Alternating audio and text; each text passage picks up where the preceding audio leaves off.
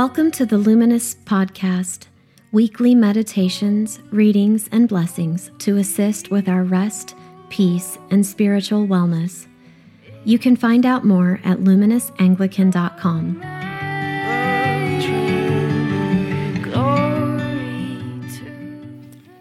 May the words of my mouth and the meditations of our hearts be pleasing in your sight, O Lord, our rock and our Redeemer. Amen. Well, good morning. For those that we haven't met yet, my name is Dan. My beautiful wife, Anita, is right there.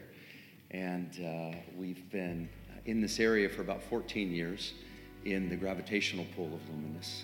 And finally, we were happily pulled into the atmosphere, and now a great landing, so all is well. A few parachutes were involved, but we're good. We have 3 children in their late 20s and early 30s who are just wonderful human beings and gifts to us.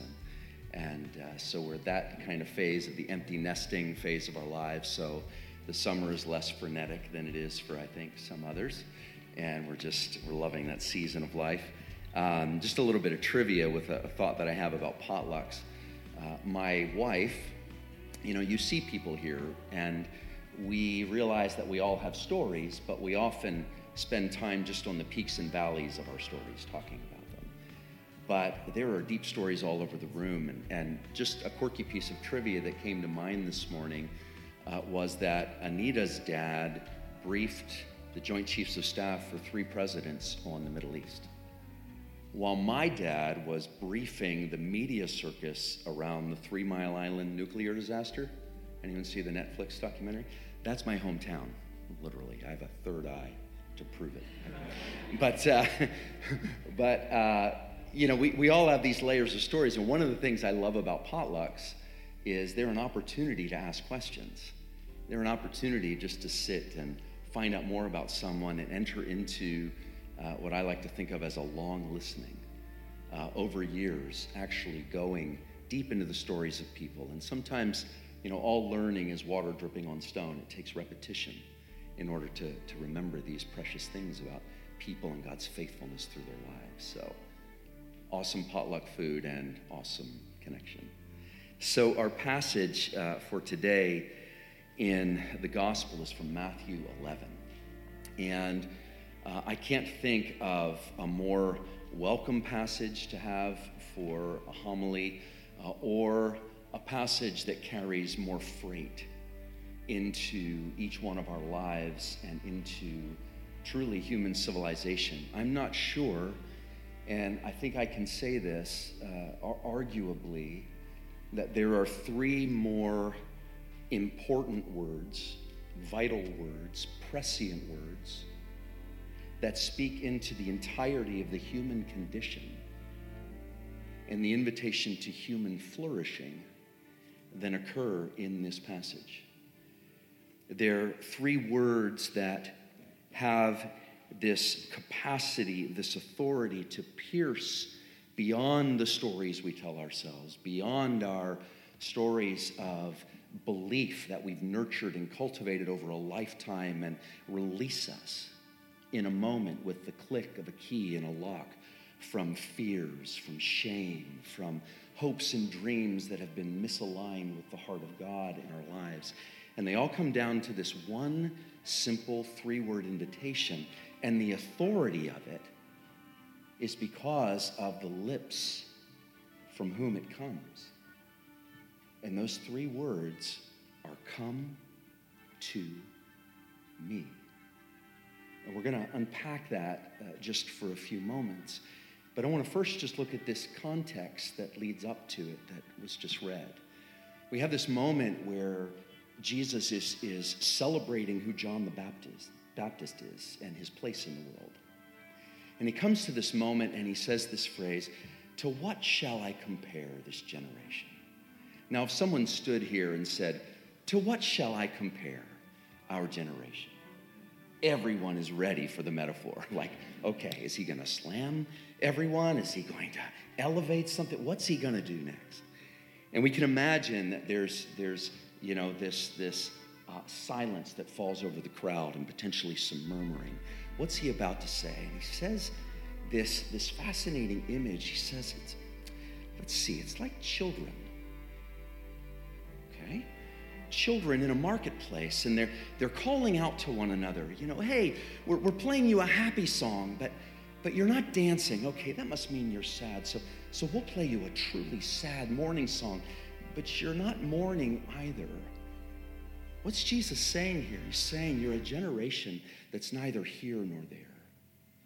You're a generation that doesn't know what you want. You're a generation that is unteachable, that's resistant to all truth no matter where it's coming from, because you've already decided the truth in your heart that will be the formula by which you live and according to which you will cause all others to need to be aligned for you to give them your approval.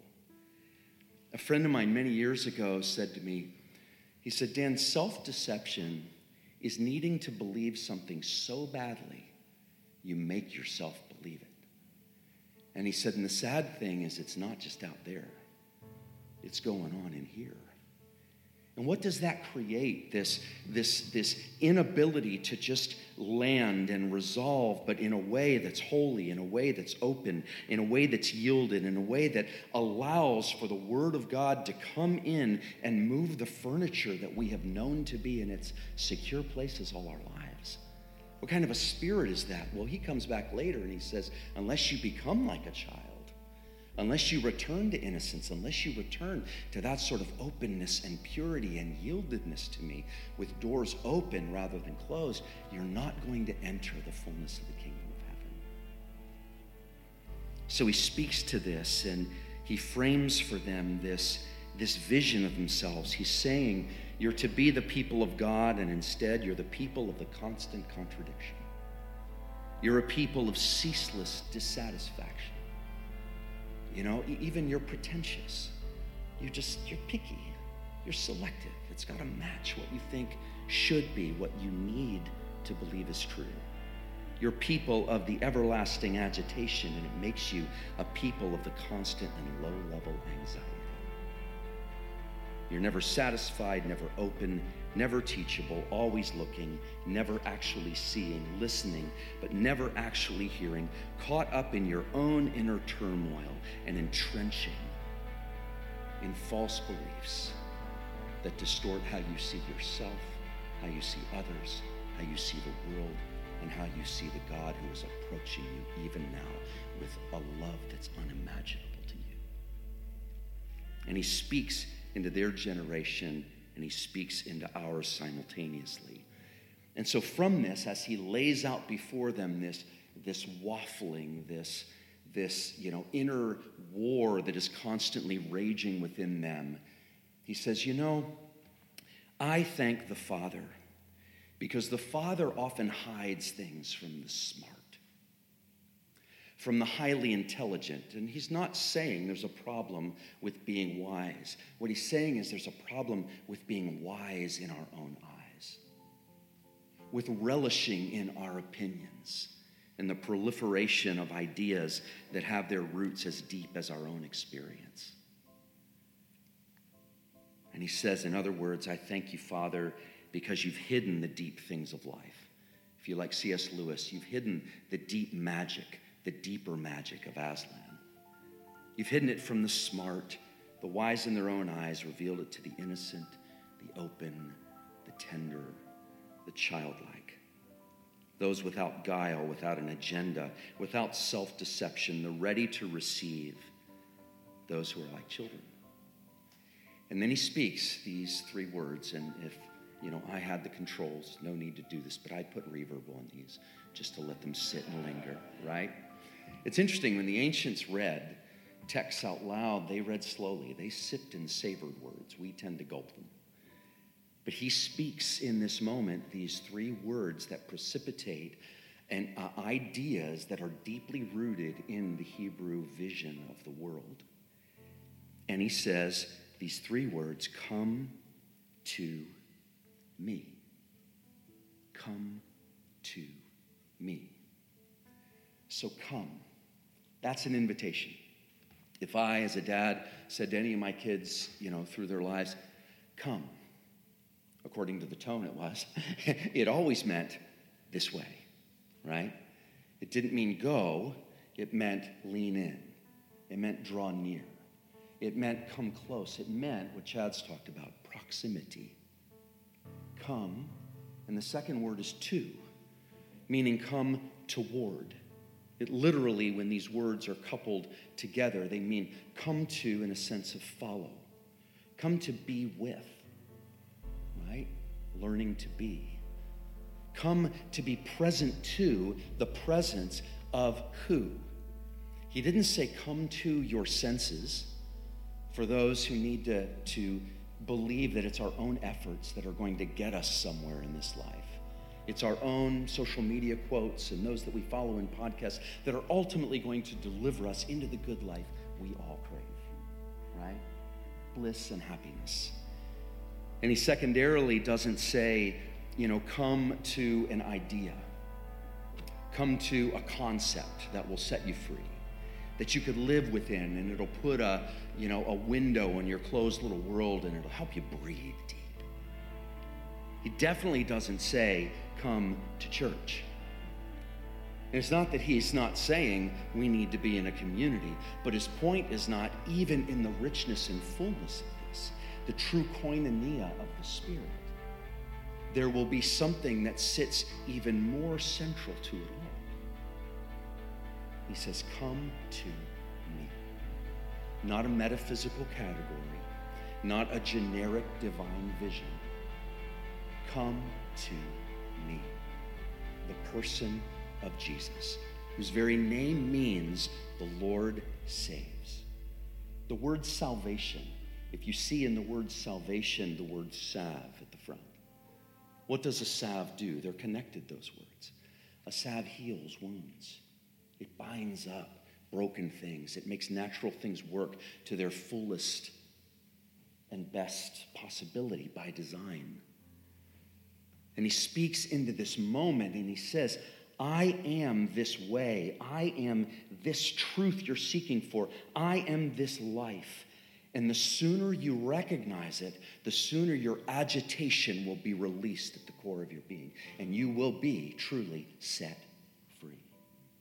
Now, some of us here have lived long enough or had enough experiences in our lives to at some point in our lives have been perhaps literally had our lives saved by the Word of God. And by that, I mean the living Word speaking through the written Word to bring a moment of revelation, a moment of deep encouragement, a moment of reorientation, a moment of freedom, a moment of order in chaos and circumstance that truly delivered us from one place to another. We actually became a different person. I remember in high school, I became a Christian in high school. I was part of a religious family, of course, in those nominal ways that you occasionally go to a church. And I had this youth group that was praying for me relentlessly, which I found out later after I became a Christian, relentlessly over years. And I remember when I heard that phrase come to me and I came to Jesus, this weight of deep despair and anxiety. I mean, I was an Enneagram 4 before I knew how to be healthy, right? Just lift off of me. And I was captured by love. I was captured by love. And the Word of God just came alive to me. I didn't even know how to make it boring. It just had such weight and authority, and the Spirit using it and moving. And in this moment, the living Word is speaking this word, come to me. And they feel it pierce their spirits. And then he goes on, he says, come to me. An invitation to a person, all, meaning everyone. This banquet is for everyone, which was life mind altering. It's cognitive dissonance in psychology. They could not compute these words coming together. Come to me, all. And then the translation, which connects us to this idea, all you, naming us one by one, I see you, who are burdened. weighed down, carrying this great weight, and are heavy with the cares of this life. Come to me, all you who are weighed down, and I will give you, and here's another word that resonates in the Hebrew story, I will give you rest. Now for us, we think rest. Some of you might take a nap this afternoon after a heavy but delightful potluck, you know. But the word rest here is a loaded term. And even though we see it in the Greek, for the Jews who were hearing this, they were hearing the entire hyperlink system, the thickly layered truth is the way we talk about it in theology. It's a multi-layered idea. They were hearing a cascade of penetrating truths that had been carried by their covenant people for thousands and thousands of years in the midst of the world as they knew it, being captured in a word and an idea. He says, come to me and I will give you rest. The very first the first time the word rest is used in the scriptures is Genesis 2:2. And on the seventh day, the day that had no morning or evening, unlike all the other days, the day of eternal rest, it says that God rested. And no one there for a moment thought that that meant God needed a nap after creation, that he was really exhausted and fatigued. That was some rough stuff, guys. You know, it was really tough. I need a little pause here. What they understood was this word rest, which we recognize comes from the word Shabbat, which is the word that's used here, which is where we get the word Sabbath.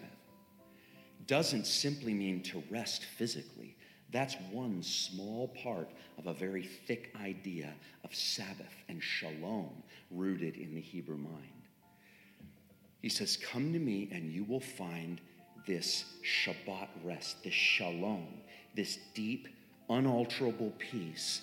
And going back to that moment and seeing all the hyperlinks, what they recognized he was saying is the word Shabbat means to cease from something beautiful you have just done and to revel in it, to revel in its wholeness, to revel in its harmony, to revel in its beauty, to celebrate, to delight in. Sabbath, it's been carried, Sabbath has been practiced for over 30 centuries by a particular group of people every 7 days. And we're like, I don't know if the idea is really important to us, right? But thousands of years later, what it was meant to be was a moment of ceasing and stopping the commerce and the noise, and in their case, the slavery, the work. They had not known anything else, and coming to a place of resting and reveling in all the goodness of life. All the goodness of life in relationships, in food, in the taste of good food, in community, in koinonia. That's what that word meant. He was saying, come to me in the midst of your agitation, your endless irritation and dissatisfaction, you're scrambling for promises and words and truths that will give you the good life. Come to me and I will give you wholeness, harmony, all those things you know that you need deep down to be a flourishing human being. I am the source of it. And then, of course, he finishes the passage with this simple idea. He uses a rabbinical idiom. He says, take my yoke upon you. Well, that was rabbi speak for something. Every rabbi had a yoke, right? And it was an image of the ox shouldering life. And he said, here's my yoke as a rabbi. I want to teach you the way to shoulder life. My yoke is easy. My burden is light. And it comes from the wellspring, the source spring of intimacy with me. That's the way this works. Jesus at the center of all things. Come to me, all you who are weary, burdened, agitated, disoriented, fearful, self-confident, self-absorbed, frenetic, and I will give you wholeness, fullness, intimacy, communion, peace, and the gifts of God that you need for this journey. If you would like more information or ways to be a part of Luminous, please go to luminousanglican.com. Peace be with you.